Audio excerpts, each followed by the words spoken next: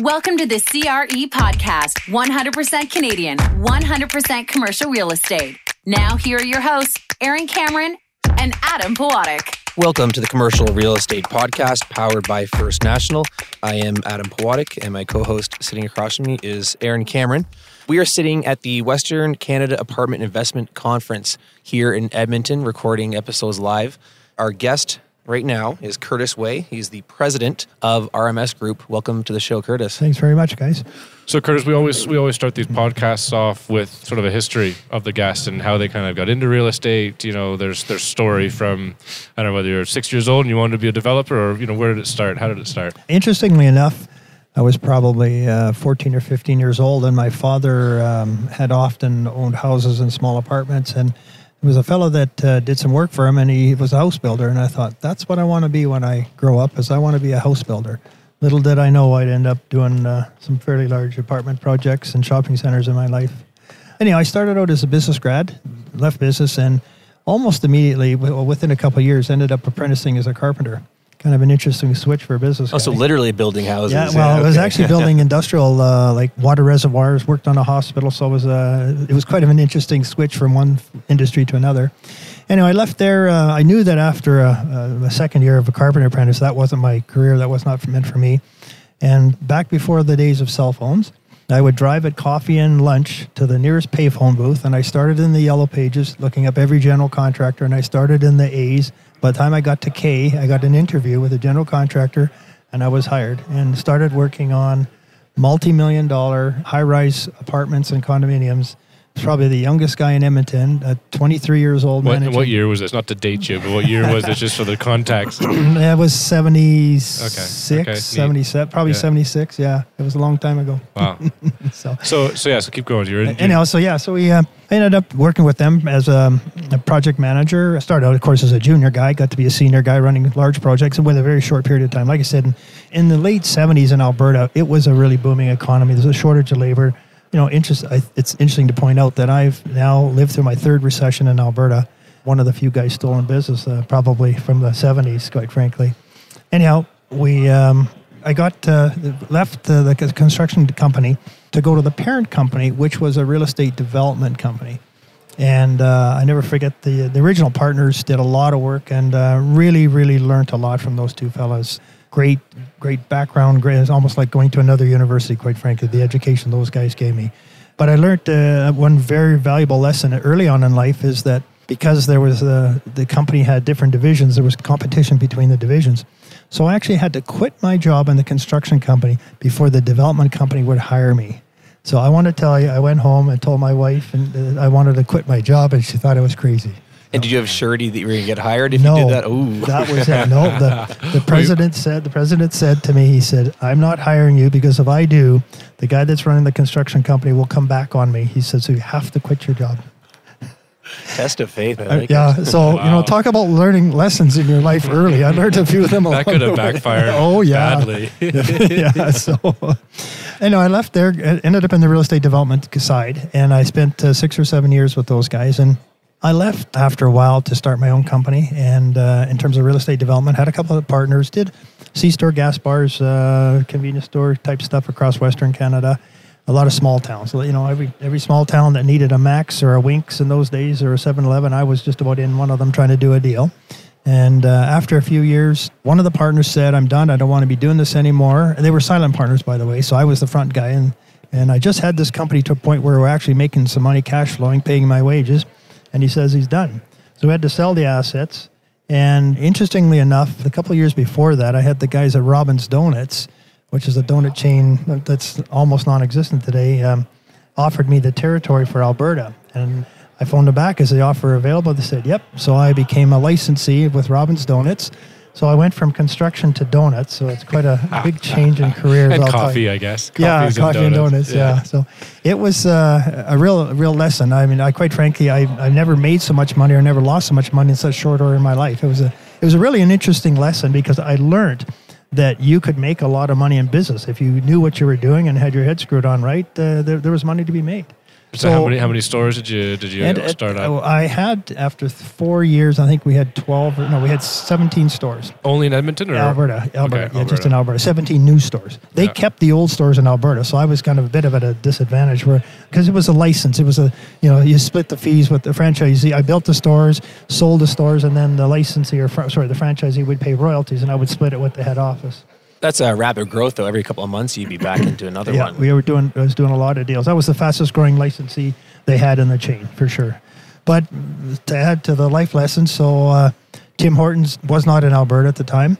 And I never forget, Harvey, the founding partner, said, "Don't worry, Tim Hortons is never coming to Alberta." Well, it was 4 or 5 years later. I've never heard of Tim Hortons before. Yeah, really, eh? That's true. It was never in Alberta. It was in Ontario and East.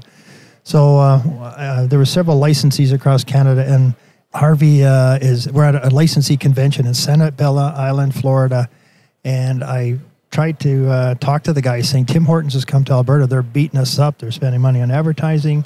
We can't compete against this big company. And I never forget that Harvey sits back in his chair, crosses his arms. He says, "Curtis, someday I wonder if we're going to be in business in 5 years." I couldn't believe those words coming out of the founder's mouth. So I ended up leaving very quickly thereafter and got out and went back into real estate and development. Is that when RMS was founded? That's right, exactly. Yeah, I started Royal Management Services Inc. We did that as I sort of did contract administration, project management for a group out of BC, and ended up taking off from there. And so what was that like when you come back? I guess you're on a trip for business. You come back to your wife. You say, "Okay, well, I'm doing it again. I'm quitting this. I'm doing something else."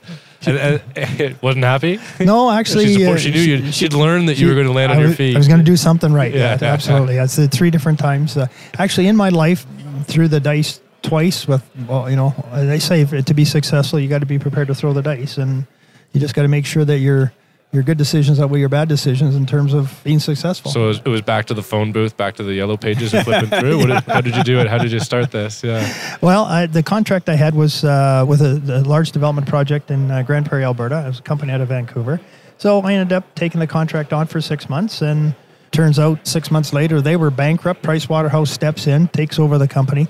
$300 million in assets, and RCMP/Pricewaterhouse could only find $80 million out of $300 million. So I've seen a few things in my life when it comes to real estate development and how people can mismanage and play games, so to speak. So anyway, I finished that up. I bought the last 20 odd acres of that subdivision, serviced the land, and started building apartments. So that's almost 25 years ago. Why apartments at that time? The zoning of that land was apartments. So it was necessity. It was like, I guess I got to do this. It could have easily been warehouses or shopping centers, but that was just the Pricewaterhouse wanted out of the last of the quarter section, and I just started. And do you still own those today? No, I sold them a few years later. Unfortunately, due to a divorce. What was the learning curve on your first apartment building? Interestingly enough, you need to be hands-on in that business. Whether you're building or managing, the apartment world is it's not the sexy side of real estate development.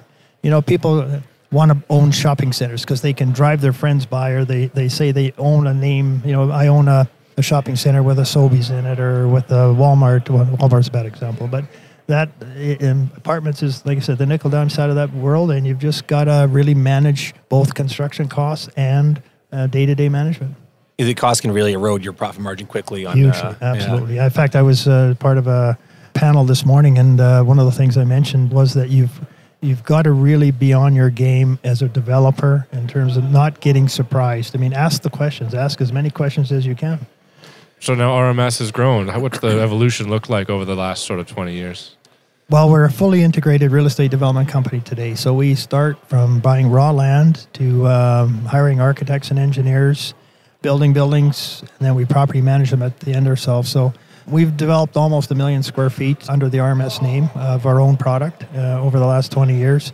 We own well over 800 apartment units in Edmonton today, and warehouses, a few shopping centers. So it's been and staff-wise, the construction company is a really big part of what we do. It does work for third parties. So the construction side builds hotels, apartments, shopping centers, car dealerships. It does work for third parties, not just for us. So. And what was the logic for that full integration? I find it fascinating how the decision making goes on, where some developers decide they're going to focus on the development, they're going to outsource everything else, right? But it sounds like you've decided to really get a full suite of products within your one roof. And so what was that decision making? You know what? It's interesting to say, but it's by chance. I've always done construction of a multitude of projects, everything from industrial to apartments to condos to shopping centers. So I had the construction background. I had that knowledge anyhow. And never forgot, I got a call from a realtor one day and said, I've got some land that got a large oil field valve company that's looking for new space. Are you interested? So I drove up, it was in Grand Prairie, drove to Grand Prairie, met with the CEO. Little did I know that they had been bought by Wolseley, which is the world's largest plumbing wholesaler in the world. And so I started doing deals for them, built to suits. They needed to be in different parts of Western Canada. There was kind of a joke for a while there that it didn't have a fort in front of it. RMS didn't go there. Just Fort McMurray, Fort St. John, Fort Nelson. It was unbelievable. There was a period there we were doing these industrial buildings all across the north. So, and then of course, a lot of it's market driven too. The cycles in the Western Canada, and particularly Alberta, oil's in, oil's out, oil's up, oil's down. You've really got to be able to maneuver a little bit here in Alberta. Things do change. Well, all three of your recessions would have been oil-driven. Absolutely, yeah. Which one left the worst scars of the three that he lived through? I probably 2007, 2008, I had a condo project that I started, and it took me 5 years to get my money back. I mean, I did come out whole, but whole is a relative term. Mm-hmm. Yeah. Ignoring the time value of money. Yeah, exactly. And a lot of sleepless nights. Yeah, I made a trip every month. I drove to Calgary with my mortgage broker, and we met the lender to assure the lender that life was good in Northern Alberta. Everything's okay. Yeah. And then you built a lot of different types of assets. Which one do you like building the most? Well, I guess it goes to say, I think apartments right now are the preferred choice. From a profit standpoint or from an actual building mechanic standpoint? From a profit standpoint. I think it's only because while we hold 60% of what we build, we sell 33% to recapitalize, 30 to 40% we sold to recapitalize. But the thing about apartments versus, say, industrial buildings is that if we have a vacancy, you drop the rent by $20 or $50 or $100 a month and you get another tenant. I was doing 50, 100,000 square foot warehouses. If my tenant leaves, I got a big problem. So seasons will change before you see the new tenant. Yeah, you've got a vacancy for 2 or 3 years. In Alberta, it could be 4 or 5 years. So if you just get the wrong side of the cycle. Yeah. And so, apartments are, and we've lived through some tough times. I don't have any apartments in Fort McMurray, and I was out of that before it happened. But, in the last 5 years, we've had a couple of downturns in Alberta. Our vacancy in apartments never exceeded 5%. And yet the market was, 12, 14% arguably. But if you manage them astutely and properly, you go with what the market is. Someone walks in and they can't afford that extra $25. You have a decision to make. Give them $25 off the rent and you have a tenant, or let them walk out the door and you have a vacancy. It's pretty simple business. Take a $300 loss for the year, or lose another month worth of rent, right? Which is $1,100, $1,200, exactly. $1,300. So you really that one, and that vacancy sits for 3 or 4 months. To me, the decision was real simple. You mentioned that you sell a third of the apartments you build. What triggers your buy-sell decision? And is it done before you put a shovel in the ground, or when do you make it and why? The odd time we'll decide beforehand, but we build everything as if we're going to keep. Some of the projects we have partners on, some we do not. Some of our partners would say, and it depends on the deal, will say, we want to sell this, we have to sell it. And we've not taken partners because that's been a criteria for them. We said, no, this asset's one we want to hold. So it's project specific and quite frankly, more to do with location. Is it a good long-term location? I imagine looking back, you might have some regrets about buildings you sold? I want to say no, just because I don't want to make myself feel bad. Well, real estate, I think I said before in this podcast, but real estate is great because you don't have to make every decision perfectly. You just be right more often than not, and you're going to do pretty well in real estate. You just got to make sure that the good decisions outweigh the bad decisions. That's so important in business. I've been asked to speak at new business seminars for young entrepreneurs, and I tell them that there's 2 things you got to do. First is make sure that your decision making is to ask as many questions as you can to as many people as you can, because it's what they tell you that may make you realize there's something you don't know. And it's all about, in business, it's all about what you don't know. I mean, everybody thinks they know everything. The truth is, there are things you don't know. And it's that one comment or one thing that could keep you out of trouble, so to speak. Or yeah, exactly. Or get you in trouble if you don't ask the right questions. Correct. Yeah, sure. So land prices here in Edmonton are not under as much pressure as, some call it Toronto or Vancouver.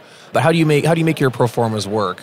Because some people simply can't, Well, I think having a construction company is a big part of that. We build buildings, without a doubt, I can confidently say, at 10 to 20% less than anybody else. There's no doubt about it. Can you put a per square foot number? Just give me a range, of course. Yeah, sure. Okay, so if we 4 to 6 story wood frame today, we're in the, with the parkade, we're in the $140 to $165 square foot range. On the hard cost. On the actual apartment itself, yeah. And the land is the land. I mean, land in Edmonton, right now, I don't think anybody's getting it for less than $20,000 a door. I mean, and some guys are paying up to $35,000 a door. So, and then plus your soft costs on top of that. Are you finding land demand increasing now? We are at the bottom of the cycle in Alberta. I believe we're coming out of we're on the road to recovery.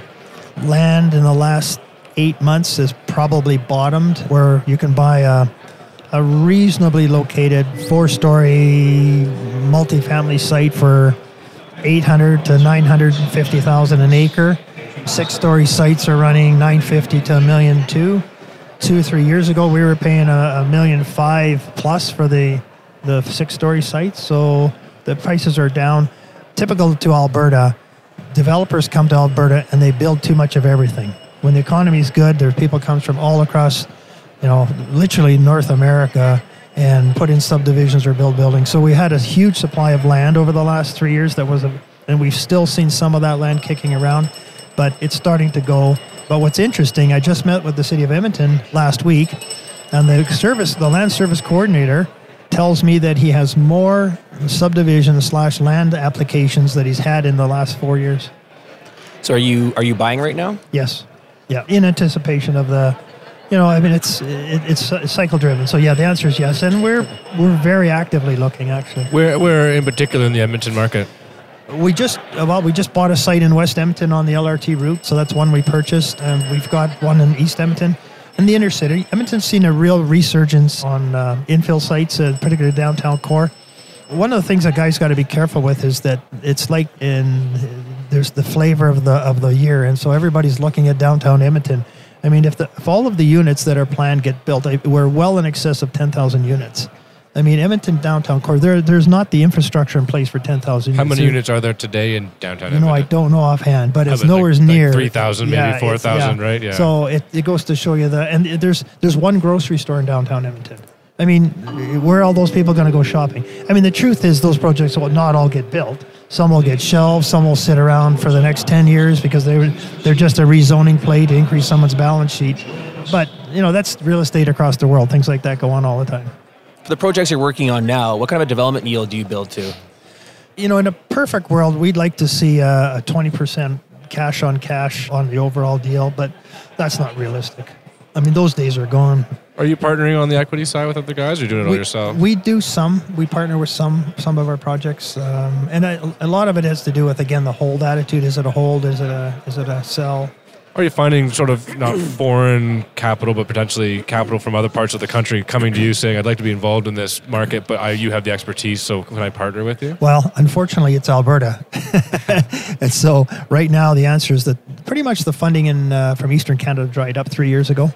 We use ATB and Canadian Western Bank, and they've both been very good lenders for us in the last several years, so they've exclusively financed our projects in the last few years. That's not to say there are not lenders from Eastern Canada, but when you've got a banker that treats you well, I mean, it's you stick with them because it's all about relationships. And there have been times when I've had to go to them and say, guys, come on, you got to do better. And they listen, and then you don't go down the road to the next cheapest guy because you need them sometimes. Yeah. Are you not seeing any Eastern money coming in, whether on the debt side or the equity side? I would say that on the equity side, there's less people wanting to invest in Alberta.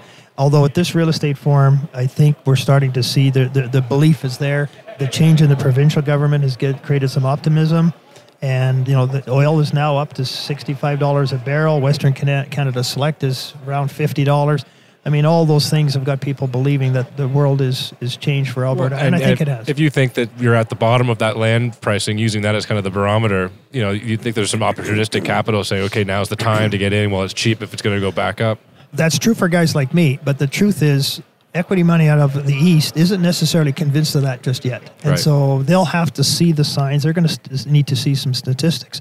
And the bad news about statistics, it's reporting old news, not current news. Yeah. They'll want to see you make a buck, and then they'll come back to Yeah, you. yeah. Well, I think a lot of them got burned too. Sure, 708, so they're still licking their wounds. And we face it on the debt side. Trying to place different mortgages.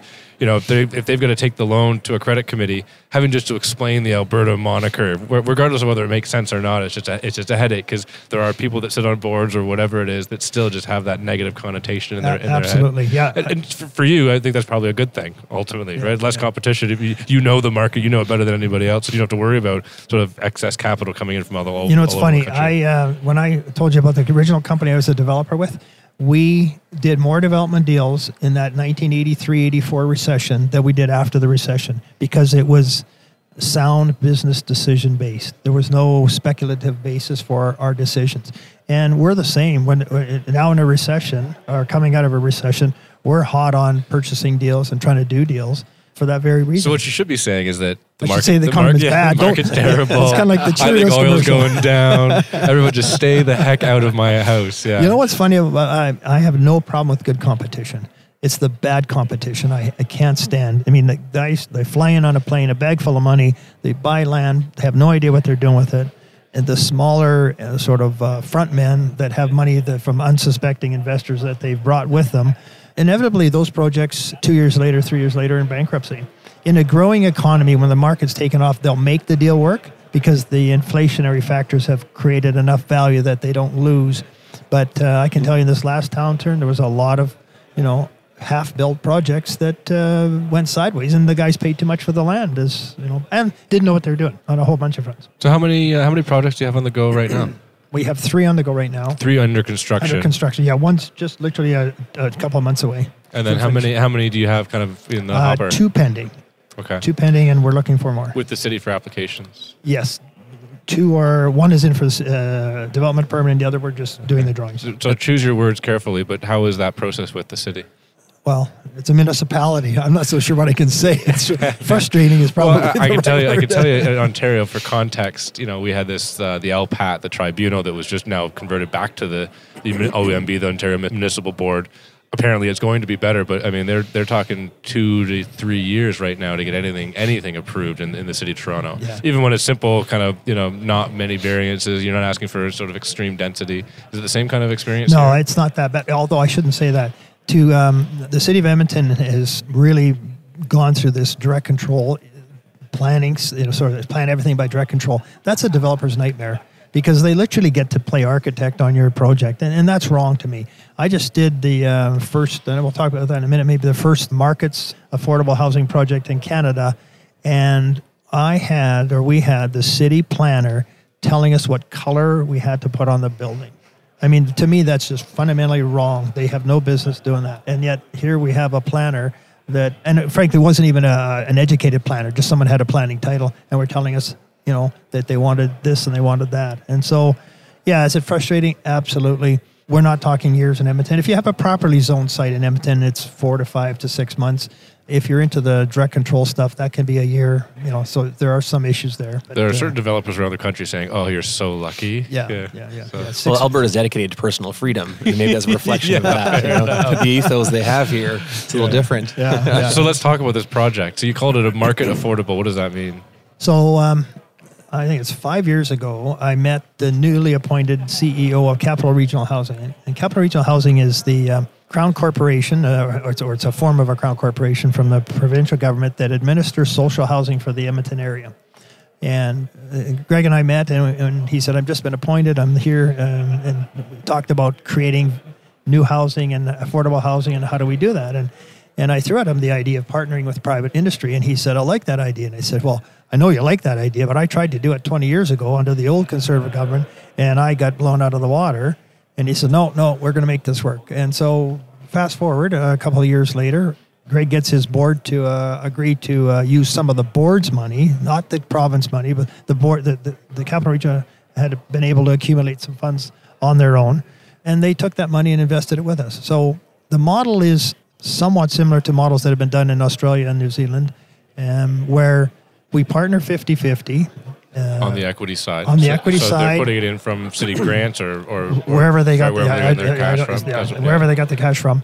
Capital Regional Housing is run by a board, so that's the difference. It's not true. I mean, it's a government body, but it's got its own board. So it's provincial Alberta capital from some form or fashion. Well, they're actually private citizens. They're business people make up the board. So anyway, that's sort of. But the point is that the partnership is 50-50. So 50-50 on guarantees, 50-50 on equity.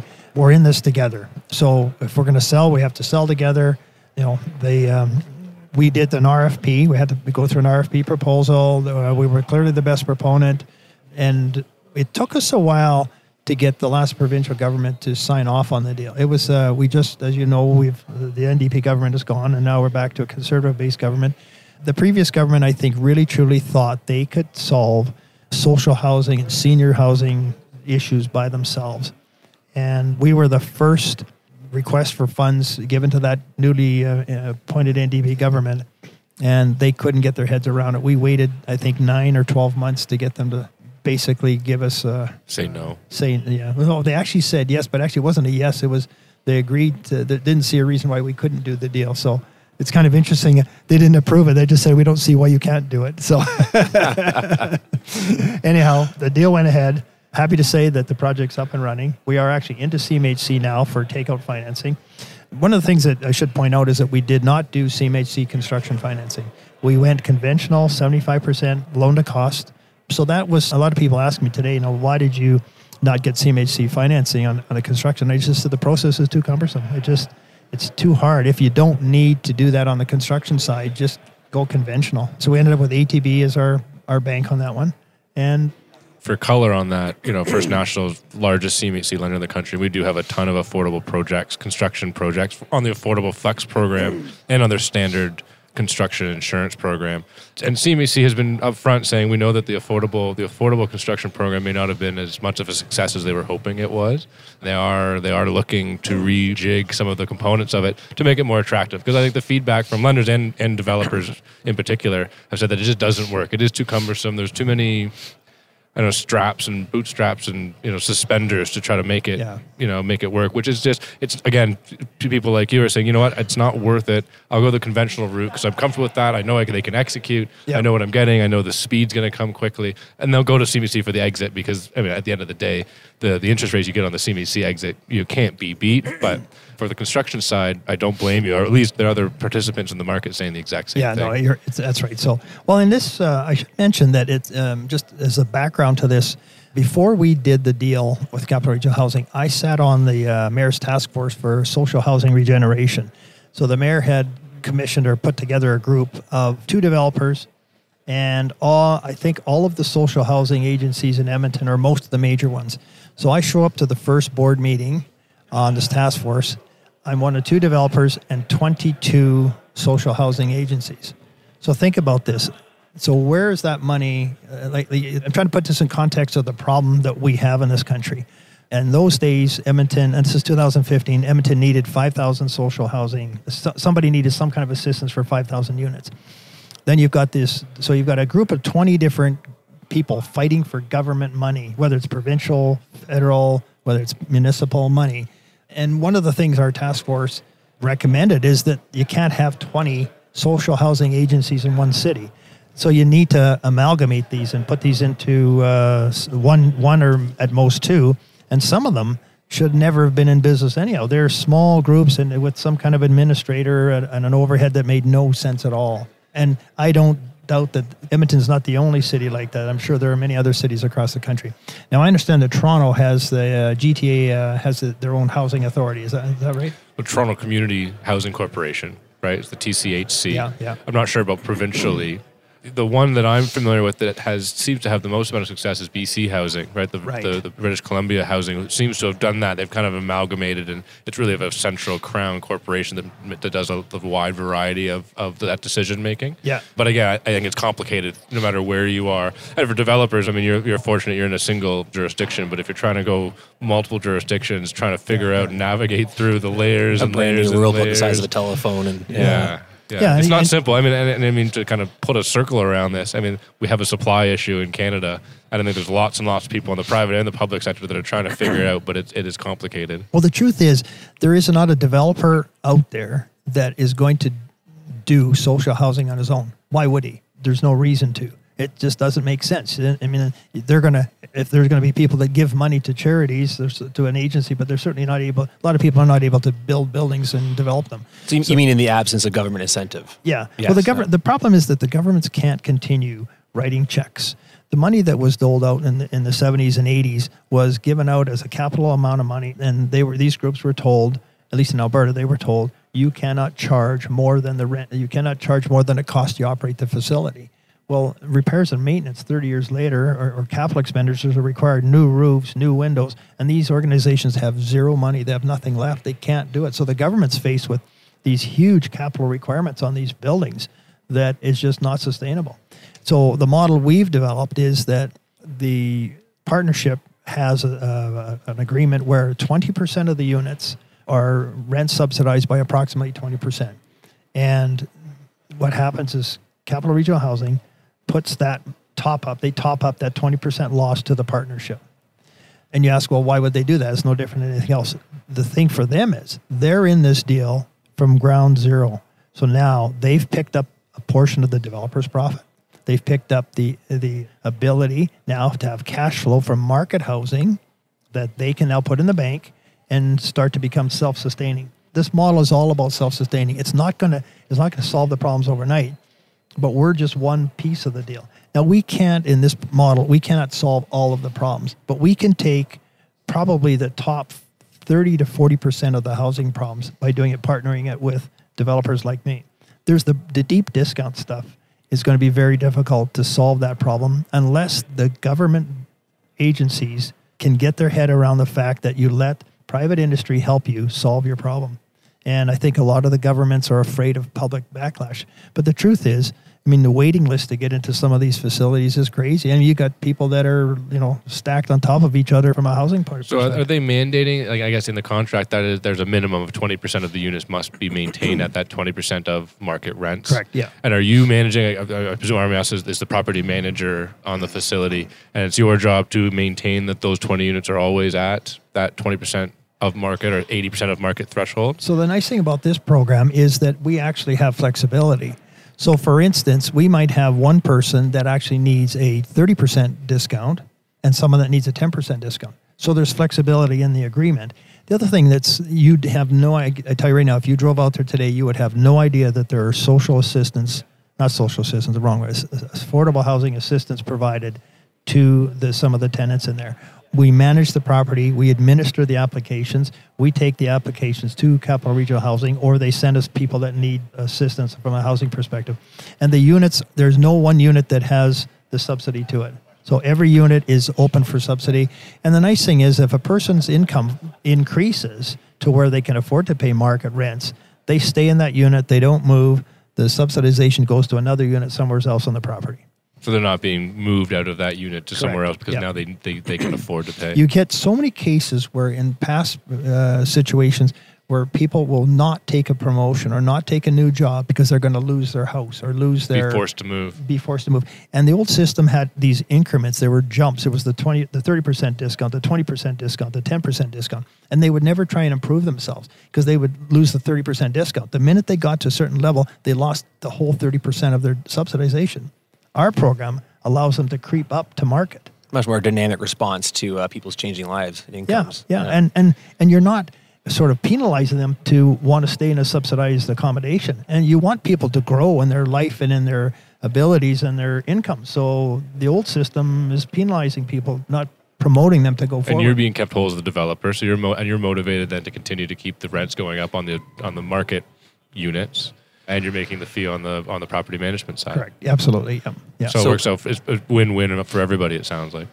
So if you were presented with another opportunity today to do the exact same project you just did, would you do it again? Yes, absolutely. Okay, that's good to hear. So you're coming down the home stretch right now. Yeah, we're finished. When the project's finished, we're in the lease-up stage, so absolutely. And would you change anything? Not really, no. I think we've got a good partner. We got a good relationship. The project came together well. We're on budget. That's the other thing on these kinds of situations. What I have been promoted in other discussions I've had is that the governments have got to get their heads around letting private developers help them. Don't keep trying to put a square peg in a round hole. Let the market tell you what it can give you. So let the market tell you where the land's available, what they can build. Can they build 3 stories, 4 stories? Can they build 6 stories? Can they build townhouses? And don't say to the market what you have to have. Give the market some parameters. I need a bunch of 2 bedrooms. I need a bunch of 3 bedrooms. And let the market determine what's the best way to get you that product. Because at the end of the day, you're providing supply and some affordability, which is the battle we're having exactly. right now. Yeah. Yeah, central planning's not worked in the past, so. No. Yeah, no. Well, it's a recipe to fail. Anytime you try and jam something down or force something, and we all know that governments, I don't care what government, they're all relatively inefficient when it comes to versus private industry. And so you have this problem or dilemma that you've got this growing affordability issue with housing, and it's getting bigger by the month. What are you going to do with the problem? Did other developers in the community watch this specific project closely? And are there people considering it just in your discussion with your fellow colleagues and competitors in the Edmonton market? Yeah, there's. I'm aware of one other project that's like this in Edmonton, and actually we've been asked to, I won't say be the general contractor, we've been asked to work with them to be the general contractor. Bid on it, perhaps? Well, actually we're beyond that now. Okay. But yeah, because again, it's about it being efficient, effective, and knowing what you're doing. So we've been through the process, and I think that I'm hopeful that project will go ahead because it's good for the community. So we talked about your fellow developers paying attention to the results of this, innovative project. What's the government response been like, or government attention? Well, as you know, we've just got a new conservative government, so I think it's a little early to say that they're on board or not on board. But I'm hopeful that they will be on board on this. I think that I've had some discussions with the Jason Kenney, and I'm quite sure CRHC is, more than likely pounding on the door, looking for funding to do this. So hopeful that the province and the city and we'll try and get some federal government money. But the nice thing about this project this idea is it can be done anywhere in Canada. So I think we just need to get the politicians at different government levels to realize they can't do it themselves. I think you've been fortunate to find the kind of partner that you did, right? Because it sounds like their process and their ability to work with you was fairly straightforward. Absolutely. Having a group or a Crown Corporation that's got what I call business-minded people on the board has made the decision, and it's probably somewhat gutsy from their perspective. I mean, they're going out on a limb too. I mean, if this thing had failed, who knows what would have happened from their perspective. Yeah. I suspect some developers might be a bit hesitant to get into that kind of partnership, not knowing, losing a bit of control, right? Yeah. Losing the ability, losing some of the decision-making and being stuck perhaps, with longer decision-making time frames and things like that. Although Capital Region has been great. One thing I should mention, though, is that in the current process of any of these, and I'll just generalize government-type projects, they all have a process. They've got to hire, it's an RFP for architecture, RFP for design, or mechanical, electrical. It's, got to look at the drawings, got to have full design drawings. Then we got to tender it. By the time they do all that, we've already built the building. And that's why I say, the governments have got to understand they got to let developers in. Sure, an RFP is fine, but let's make an RFP to do the whole deal and let the developers go through that stuff. And so was that the process in this particular That was the process here. It was an RFP. For one RFP. For one project, and which is the pilot project. So, I'm really hopeful that both provincially and federally we can get some attention here in the next few months and see more of these projects across Canada. So as a developer, you met your goals, but you feel that the government met their goals from that they would have established kind of day one in this process? Oh, I'm quite sure that CREC is happy with the end result here. Okay. Well, hopefully that encourages more. Yeah. We wanted to talk too about trade costs and what you're seeing in the marketplace. And I know you're doing other projects for other developers in a wider range of jurisdictions than just the Edmonton market. So what are you kind of seeing, and what do you think's coming down the pipeline? Okay, well, let me start with a slight variation of that.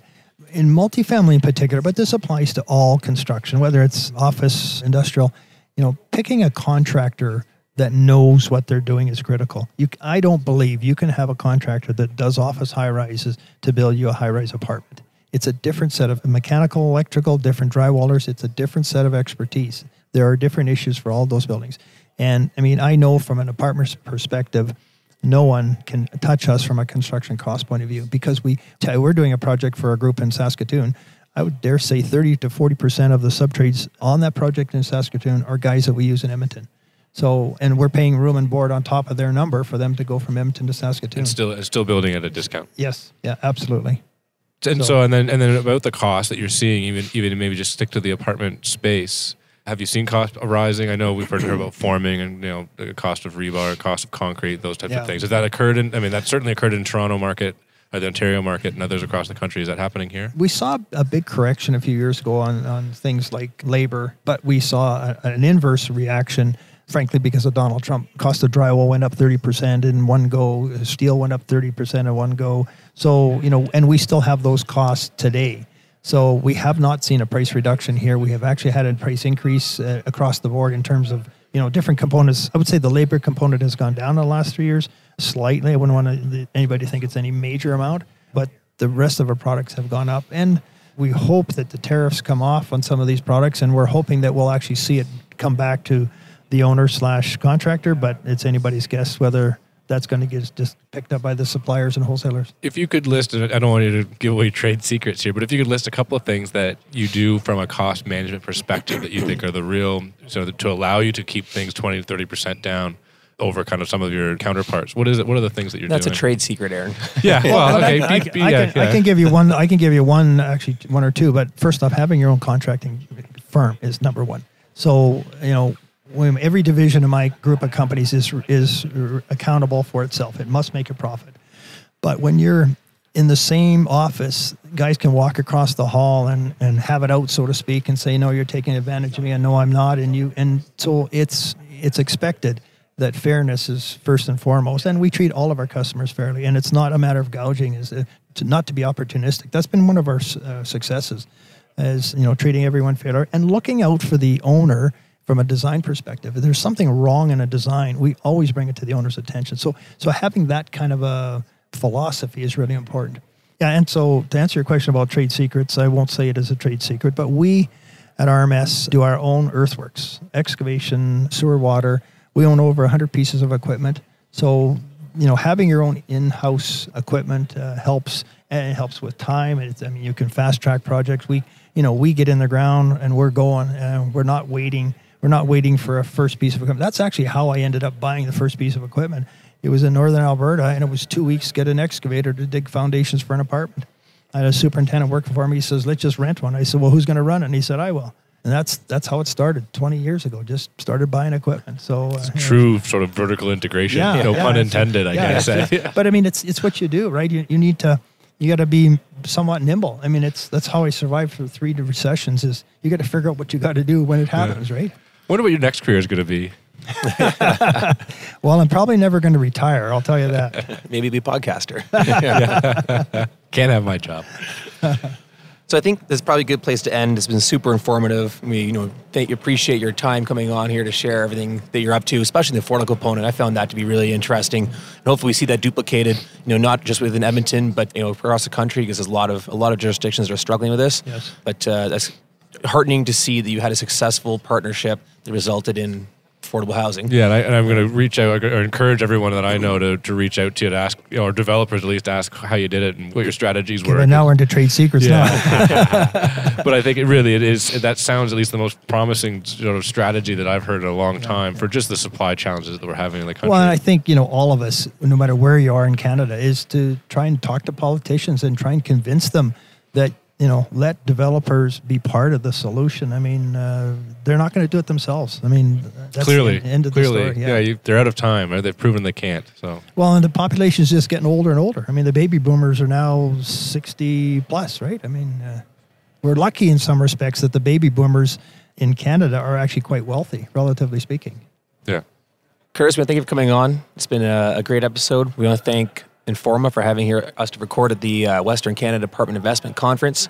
And we want to thank First National for sponsoring. Curtis, thanks a lot. Thanks very much, guys. Thanks, Curtis. Thank you for listening to the CRE podcast. The information from this broadcast is not to be relied upon as financial investing, professional accounting, or legal advice. First National Financial LP holds Financial Services Commission of Ontario license number 10514 and 11252.